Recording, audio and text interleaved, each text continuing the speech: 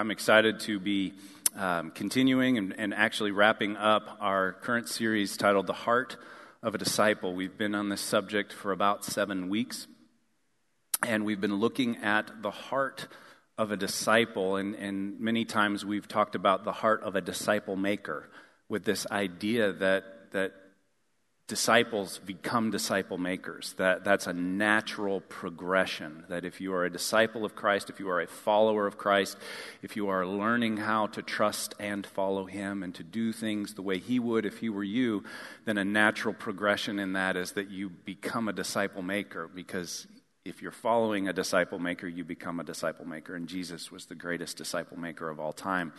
And I just have to celebrate some wonderful things that are happening in our church in this season where I think Satan was hoping that everything Christianity-wise would just be put on hold or something, and it's not. We've been talking about our discipleship groups and our banding together journals, and we saw our first round of second journals go out in the last couple of weeks, meaning that people got their Bibles out and they wrote and they read and they interacted with Scripture in this journal 160 times in the last 6 months since we made these available at the beginning of the year. I'm breaking into a new journal myself this week, and so that is exciting. That means that people are establishing that habit or leaning into that habit in new and fresh ways. We have 4 new groups in the last 7 weeks that have started as a result of this. People are getting together, whether they meet online or in person. They're finding a way to carve out the time and spend time together in prayer and talking about what they're reading and holding each other accountable.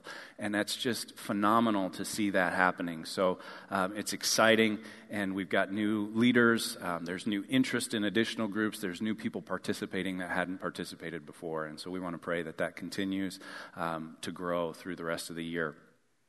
And as we wrap up this series, just a reminder that as we ask the question, or look at what is at the heart of a disciple, we're asking the question, what propels a disciple of Jesus Christ to action? What's at the heart, the center, the core of emotion? And what directs the action that we take? And as we have looked at this, we've covered a number of different topics. I try not to review the whole series because that takes up half my time. If you've missed any of the messages, I would strongly encourage you to go to our Facebook page and go to the video section and find the week that you missed and watch that and catch up with us. Last week, I talked about that the heart of a disciple is undivided. That the heart of a disciple is undivided because our enemy understands the power of division. The power of division in relationships, whether those are marriages or teams or family relationships or friendships or just church family relationships, or on out into the concentric circles, even out to the division in a nation or in the world around us. But our Father, our Savior, understands the power of unity.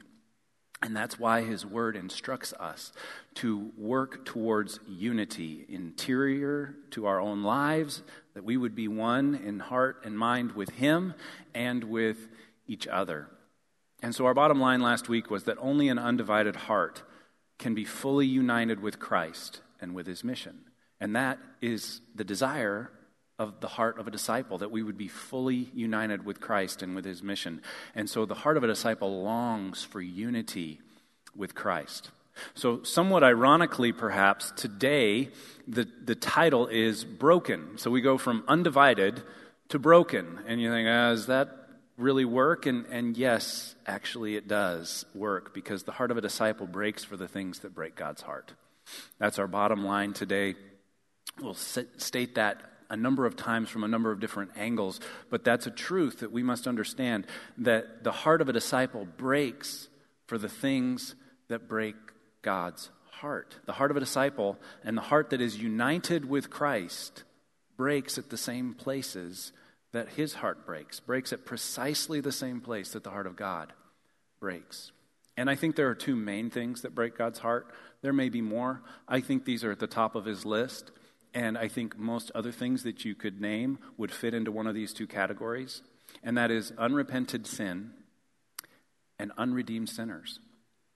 I think few things break God's heart more than unrepented sin and unredeemed sinners. And so I want to look at each of those, and we'll start in Psalm 51. It's one of the most beautiful statements of repentance. It comes from one of the most egregious sins that you can find in Scripture. And so if you're not familiar with the story behind Psalm 51, I'll bring you up to speed. If you have a Bible and you want to turn there, we'll spend some time there. If you want to grab one of the Bibles here in the worship center, it's on page 889. But the story behind Psalm 51 comes from David's sin with Bathsheba. And just the broad strokes of that, David has been king for some time, and we're told that when it was the spring, the time when kings go out to war, David stayed back. He sent captains and generals out with his army, but he stayed back. And as he stayed back, he was wandering around on the roof of the palace, and he spied Bathsheba bathing one evening. And he desired her, and he called her to himself, and he slept with her, and he killed her husband and claimed her as his own wife. Like, you take the 10 Commandments, he got most of them. And broke them, all in one little story. And he kind of almost sort of got away with it, so to speak, you could say. He kept it to himself, he hid it, and God sent the prophet Nathan to confront David in his sin. And in that moment, David just was broken before God. He was broken over his sin, over the depth of his sin, over the severity of his sin. And he repents of his sin. And he wrote Psalm 51, we're told, out of that experience. And interestingly enough, the law called for his death. At this time, the law of Israel, the punishment for adultery was death, both for him and for Bathsheba. And yet, by God's grace, he was not put to death. And he becomes a great testimony, and maybe Psalm 51 and other psalms that he wrote after this, and the way that he led the nation of Israel after this brings some measure of beauty from what was a very terrible situation. But the son that was born from that first union dies, and we're told that David grieved, and then he went to the house of God and worshiped. And so I have to wonder if maybe he wrote Psalm 51 while he was worshiping. And if you read those words with that in mind, and some other psalms, like Psalm 30, which was written for the dedication of the temple, or Psalm 32, or Psalm 35, all of these are psalms that you could spend some time in this week that would maybe flow out of the subject matter that we're talking about today. But one thing that most people understand about David and have heard about David repeatedly is that David was a man after God's own heart. David was a man who pursued God wholeheartedly and pursued the heart of God to be his heart. And so I believe that as he wrote Psalm 51 and Psalm 30 and 32 and 35, that he was truly heartbroken over his sin, and that God used that experience in David's life to speak to us today. And this is the beauty and the miracle of God's Word.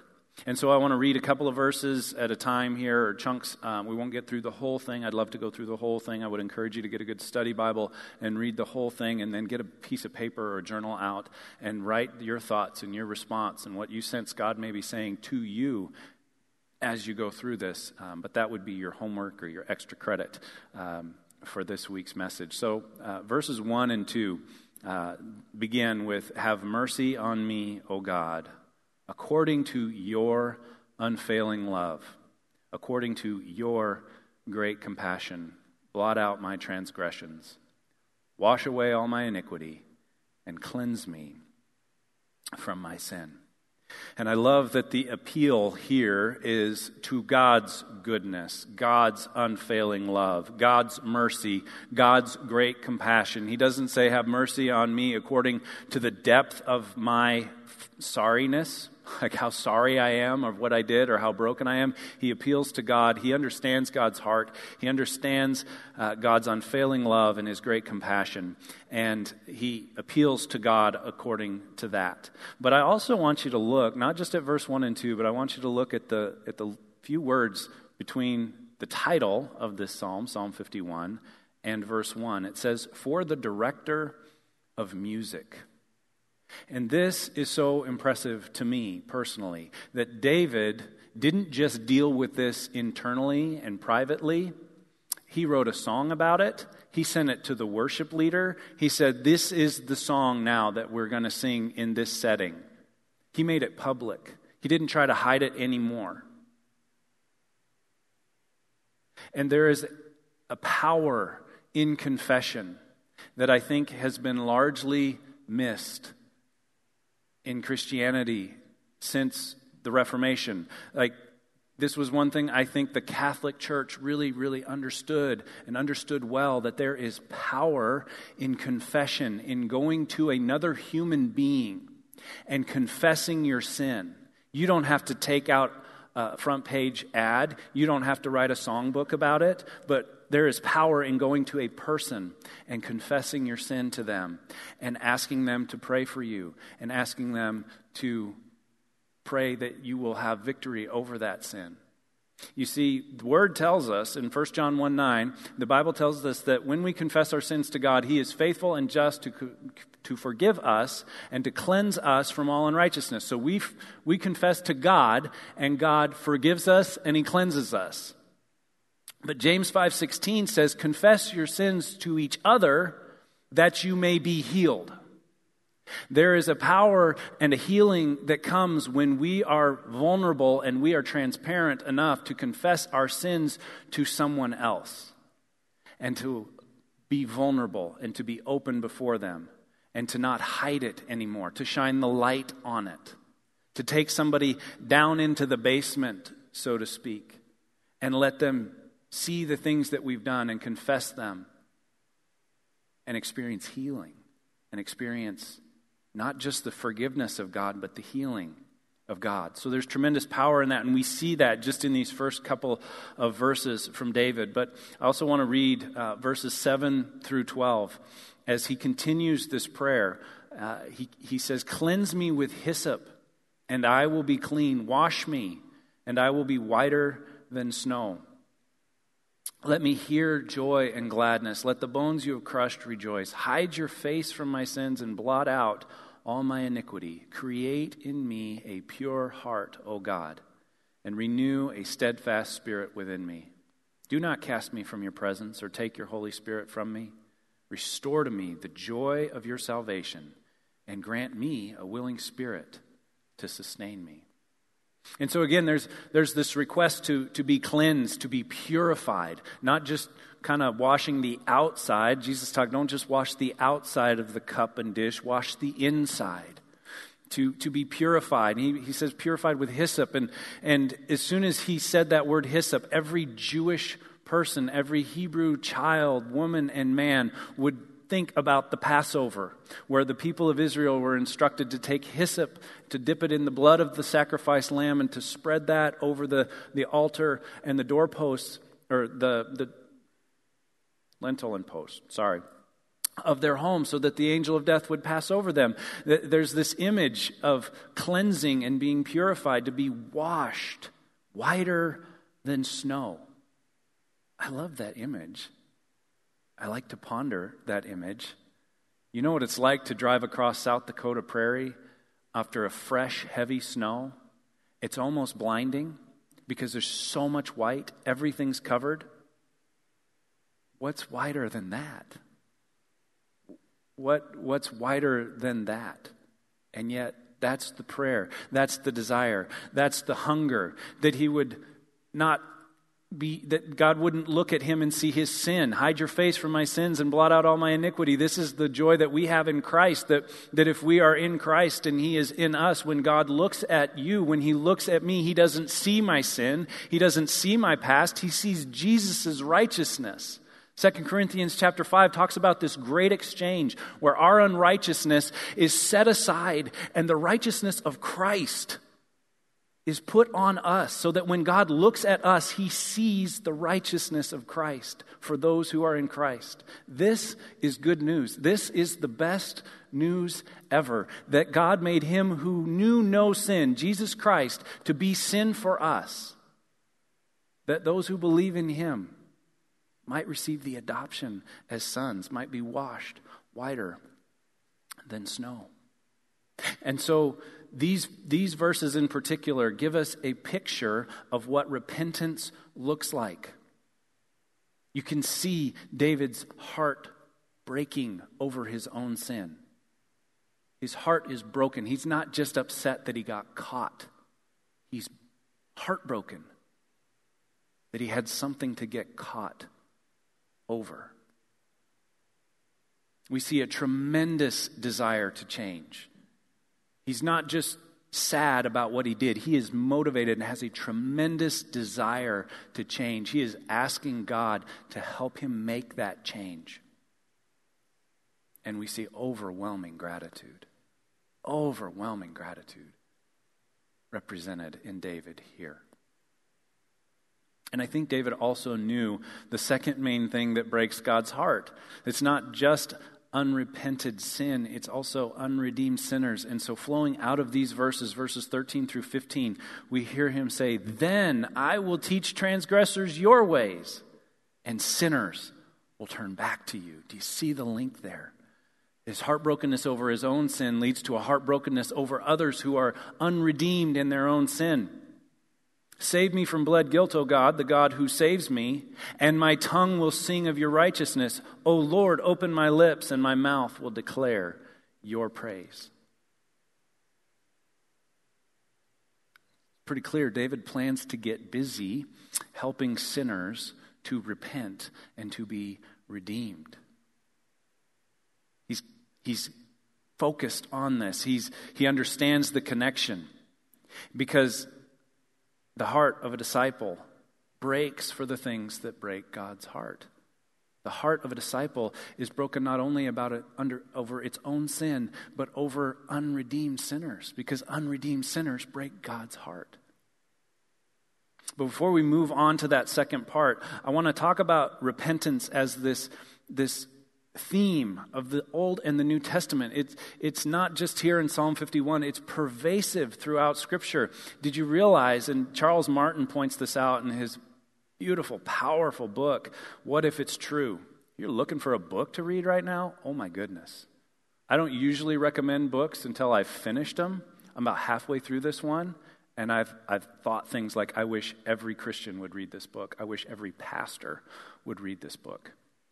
But he points out the first public statement in the ministries of Jesus, John the Baptist, Peter, Paul, and John, who writes to the 7 churches in Revelation. 5 of the 7 churches, the message is repent. Jesus' first public message was repent, for the kingdom of heaven is God, or the kingdom of heaven is near. John the Baptist, repent, for the kingdom of heaven is near. Peter, on the day of Pentecost, he stands up. He basically says a 3-point sermon. You killed him. God raised him. Say you're sorry. That's the message of Acts chapter 2. It's a message of repentance. Paul, over and over and over, urges people to repent, to repent. And then 5 of the 7 churches in Revelation are instructed to repent. The New Testament, from beginning to end, is about repentance. Repentance is a change of mind, a change of thinking, a change of direction. The Greek word is metanoia, which I don't have on a slide because I didn't plan to talk about it. But it's metanoia. It means to change the way you think. You're going in this direction, and you repent from going in that direction, and you turn 180 degrees and you go in the opposite direction. So any area of our lives that is moving away from God, away from His will, away from His desire as revealed in Word, as soon as we're aware of that, to repent of that is not just to feel bad about it. It's not just to say you're sorry about it. It's to stop doing it, to turn 180 degrees and move back towards God, back towards His will, back towards what His Word reveals as the truth and as His desire for us. And so 2 Corinthians chapter 7 Verse 10 gives us one of the clearest statements on repentance. It says, "Godly sorrow brings repentance that leads to salvation and leaves no regret." I have never, in 11 years as a pastor, had a conversation with somebody that says, I was trapped in sin, I was a slave to sin, I repented of that sin and moved 180 degrees from it, and it's the worst decision I ever made. I wish I could go back and be enslaved to that sin again. I have never had that conversation. There is no regret from repentance. Sure, you might miss it once or twice. You might think, let's just be honest. A lot of the things that we repent of, sin is fun, or you ain't doing it right. It starts out fun. It turns into not being so much fun, doesn't it, when you're a slave to it, when you're trapped in it. But I've never talked to somebody that said I was just overwhelmed with conviction and godly sorrow over my sin. I was heartbroken for my sin. I repented. I confessed it to somebody else. They were agents of God's healing and forgiveness in my life. I turned 180 degrees, and I wish I hadn't. Nobody says that. They always say, I want other people to know the freedom. I want other people to know that that weight doesn't have to be carried anymore, that you don't have to carry guilt and shame. You can repent. You can be made clean. You can be healed. You can move forward in faith. Sometimes it takes a while. Sometimes it takes multiple times. If the sin is deep, if the roots are deep, it takes some time. Like, the nasty weeds, it's so easy to just pull the top off of, but the root's still down there. Sometimes you got to do some excavation, or God has to do some excavation in your heart to dig that completely out and to heal it and to bring some healing to it and to replace what was there with something good, with something beautiful. Paul puts it this way in Romans 2:4. Do you show contempt for the riches of God's kindness, forbearance, and patience, not realizing that God's kindness is intended to lead you to repentance, to lead you to that change of mind? He talks in Romans 12, a couple chapters later, about being renewed in our minds. No longer conformed to the patterns of this world, but being transformed by the renewing of our minds, being changed, being transformed through our repentance. It has a purpose to lead us to repentance. And honestly, this is an issue of lordship for us. Because if the Lord says repent and you don't repent, then he's not Lord of that area of your life. And I think this is why the New Testament refers to Jesus as Savior 16 times and Lord over 300 times. Because he knows we have more issues with lordship than saviorship. And he knows that there is more healing and there is more reconciliation that can take place as we make him Lord of every area of our lives. Not just let him into the foyer and leave him sitting there, but take him into the sitting room, take him into the living room, take him into the kitchen, take him downstairs, give him the master key, let him root around and pull, what's this? Let's deal with it. Does it belong here? No, it doesn't, sir. Okay, let's get rid of it and go through this process room by room in our house so that nothing is left that doesn't bear his image and doesn't bring him glory. And it's not just a New Testament thing, it's an Old Testament thing too, this idea of repentance. And I think part of the costliness of the sacrifices that were required for sin was meant to motivate us to repentance. It's like, man, I don't want to keep slaughtering a sheep every time I do that. Maybe I'll quit doing that. But look at one of the most famous scriptures in all of the Old Testament. It's one that you see always around the National Day of Prayer. It's on a lot of plaques that people put on their walls. It's 2 Chronicles 7:14. Where God says, if my people who are called by my name will humble themselves and pray and seek my face and turn from their wicked ways, then I will hear them from heaven and will forgive their sin and will heal their land. You see the verbs there. If my people who are called by my name will humble themselves, will pray, will seek my face, and turn from their sin. That's the repentance part.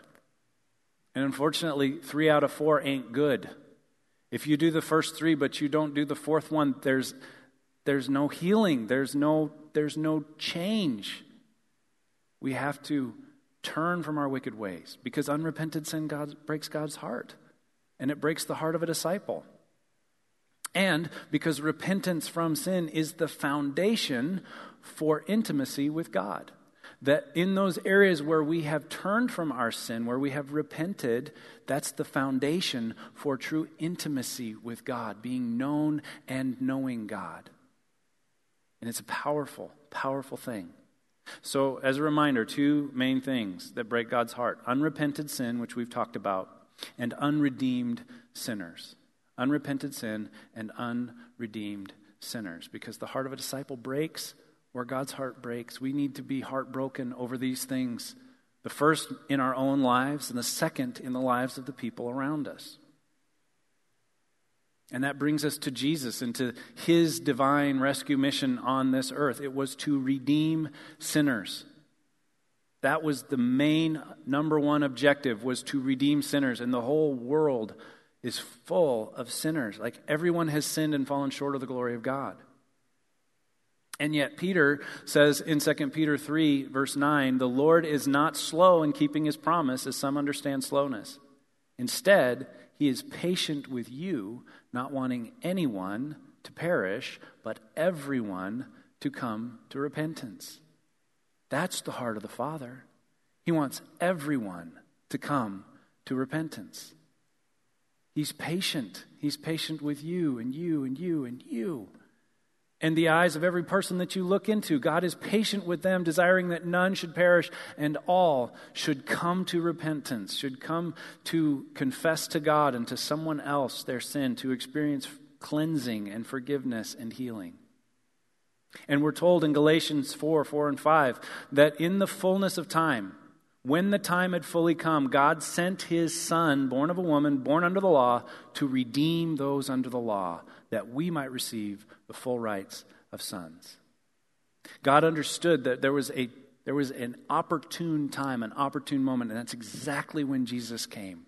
Not too soon, not too late. Exactly when Jesus came. And he will come back at the opportune moment. God knows it. We don't. We have work to do until it happens. And he is, the only reason he would delay is that none would perish and all would come to repentance. And so this all wraps up when Jesus gives his clearest, most concise statement of why he came. It's in Luke 19, verse 10. "For the Son of Man came to seek and save what was lost." He came to seek and save what was lost. That was why he came. That was why he came to earth. That was why he lived a perfect, sinless life. That was why he laid his life down on the cross. That we would not have to carry the weight of our sin. That we would not have to die unredeemed.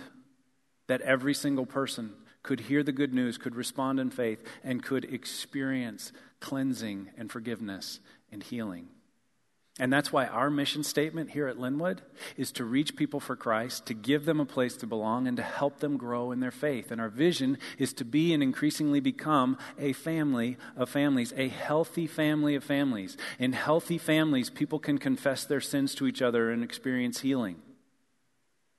And that's our vision here, is that we would do that. We would be and increasingly become a place where people can find not just forgiveness from God, but healing through relationships with each other, healthy relationships. And Jesus spoke this beautiful sort of image in Matthew 9, verses 37 to 38. He said to his disciples, "The harvest is plentiful." You walk out those doors into that community and that world, the harvest is plentiful, but the workers are few. And so we ask the Lord of the harvest, therefore, to send out workers into his harvest field. We need more workers. We need more workers that are heartbroken over their own sin, have confessed it, have experienced forgiveness, have experienced healing, and are heartbroken at the unredeemed sinners that you see every time you walk around out there. There's unredeemed sinners that need to hear the goodness, that need to be loved back into the kingdom of God and loved back into the family of God. And I said this prayer last week at the end of service. I just said it kind of off the cuff, ad lib. The world needs more disciples. And I haven't been able to get that thought out of my mind. Like, the world needs more disciples, passionate followers of Jesus Christ who are taking him into a lost and dying world. The world desperately needs more disciples to reach people for Christ. That's evangelism. That's spreading the good news. That's being an angel to somebody. That's what that word evangelism, it has the word angel right in the middle. To be a bearer of good news, to be a messenger of good news. The world needs us to reach more people for Christ. The world needs us to give those people a place to belong, a safe place, a healthy place, a place that they can come, a place that they can hear the word, a place that they can develop a relationship where they would be able to openly confess their sin and to be healed and to be transformed. That's community. That's where we experience community together, is that sense of belonging. And it happens when they walk through here. It happens when they come across the stream on Facebook. And it happens when you invite them to your banding together group, your discipleship group, or to another small group, or you develop a relationship with somebody with the express purpose of helping them learn to trust and follow Jesus. That is discipleship. And it can change everything in a human life. It can change everything in a human heart. And the world desperately needs more disciples to help them grow in their faith. To say, I don't have all the answers. I may not even be able to fill your cup, but I will empty mine. I will take what God has given me and I will pour it into your cup, and I will answer your questions the best I can, and I will love on you, and I will accept you, and I will not condemn you or judge you. That's what we're talking about, and help people grow in their faith, helping people to grow as they trust and follow Jesus. And so there are all kinds of excuses not to do this right now because, it's COVID and, everything's political and everything else. And yet, I want to encourage you to instead of saying, I can't because, to write out a sentence that says, I could if. Instead of saying, I can't because of this or this or this reason, I could if. And I've used this example before with something like tithing. I can't tithe because. Replacing that with, I could tithe if, or I can't be a disciple maker because, versus, I could be a disciple maker if. And it requires a different way of thinking. And a friend of mine, we were having lunch a couple of weeks ago, and he mentioned this 9-dot test, and I hadn't thought about this for a long time, or this 9-dot exercise. Maybe you've seen this before, but the idea is that you put 9 dots, and you challenge people to connect all 9 dots with 4 unbroken lines. And so if you look at the first example here, if you go around the outside, you can get all but 1 dot. And you might think, okay, well, you just got to connect 3. So, what if we go down and over and then up? And you're still always going to leave 1 dot. Unless you change the way you think. And you think outside the box, which I know is cliche and it's trite. But if you go outside the box and you drop that first line down and then you turn and you go up through 2 and go outside the box a second time and then over and across and back down, you can connect all 9 dots with 4 unbroken lines that never cross each other. It's the difference between I can't because and I could if. I can't, Pastor Mark, I don't have an extra half hour in my day. I can't get my Bible and my journal out and read God's Word and do the SOAP journal process where I write out a scripture or 2 that really stood out to me and I write some observations and an application and a prayer. I don't have time for that.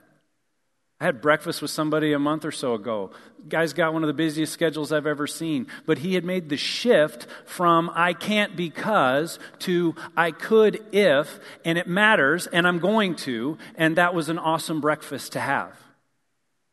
Those are like wind in a pastor's sails. And I'm thinking, how many of us, if we could make this jump from I can't because to I could if we think outside the box, if we say, I don't need to do this, or I don't have to do that. This is more important. Make the main thing, and pursue it wholeheartedly. So I want to encourage you with that. And I want to come back to the heart of a disciple that breaks for the things that breaks God's heart. The heart of a disciple breaks for the things that break God's heart. And there's 1 or 2 clear applications from this. Maybe you're heartbroken today over your own sin and you recognize you've got some work to do, I want to encourage you to lean into that. Don't step back from it. And maybe you've been down that road and you have confessed and you have experienced healing and you have experienced forgiveness and cleansing, and you feel the Spirit of God nudging you to take the next step like David did in Psalm 51, in proclaiming his goodness, in helping unredeemed sinners come home. And I want to encourage you, if you haven't picked one of these up and started this process, I want to encourage you to start this process today. We've got these here. If you're in the building, you can pick one of these up before you leave. It's the Banding Together Journal. It's got everything we talked about, and it's got the format for a small group meeting. You can do this one-on-one, or you can do this in a small group of 3 to 5 people. But it's specifically designed to address the top 3 drivers for spiritual growth in the life of a believer. Do you know what they are? Time in the Word, engaging God on a regular basis, at least 4 times a week, confession of sin, and prayer for the lost. That's your agenda every week with your Banding Together group. You talk about what God has been doing and saying to you in His Word. You hold each other accountable. You confess any sins. I lost my patience here, or I looked at something I shouldn't have there, or I lied about this, or whatever the case might be. You go through that. And then you pray for the lost. You pray for lost people. And as you do, God works in your heart and creates opportunities for you to share your faith with them, for you to invite them to be part of a group. And every one of these groups, I say, is born pregnant. Like, the goal here is not to grow a big, huge group. The goal here is to grow a lot of little groups. Because there are things that happen in the transparent space of a small group of 2 to 6 people that don't happen in a group of 12 or 20 or 50. And so it's very strategic, and that's why I keep pounding away on this, and I'm not going to stop until we have the vast majority of our people in groups spending time in God's Word on a regular basis. I love you too much to just talk about this a time or two and set it down. Every single person that I have talked to that has done this has thanked me. And so if you haven't, please do. And if you're watching online, just send me an email, Mark, M-A-R-C, @linwoodchurch.org, or call the office this week. We'll get a journal in your hands. You can swing by and pick one up. You can get started on this. You don't have to catch up. You can start day 1 whenever you get the journal and begin right there. And if you want to be a part of a group, we'll help you be a part of a group, or to encourage you to start a group. There's a training next Sunday in the afternoon. You can join us online, or you can join us in person and learn how to start your own group and lead your own group and facilitate your own group. And if you've been participating in a group for a little while and you feel God nudging you to start your own group out of that, then come, be trained, be empowered, be equipped. Will you pray with me? Heavenly Father, we are so grateful for your word. We're so grateful for your forgiveness. We're so grateful for your compassion and your mercy and your unfailing love. We are so thankful that you love us too much to leave us in sin, to leave us with unrepentant sin in our lives, to leave us as unredeemed sinners. You love us too much to let us wander through life, slaves to sin, to things that hurt us and hurt others. And so we thank you, God, for your word. We thank you that your heart breaks over our sin and over unredeemed sinners. And we pray, God, that it would break our hearts as well, and that you would lead us in our next step. Every single person hearing this prayer has a next step to take with you. And I pray that we would be a people who respond in faith, who take those steps, and who experience grace, forgiveness, and healing, and get a front line to miracles as those things happen in other people's lives. We love you, Lord. In Jesus' name we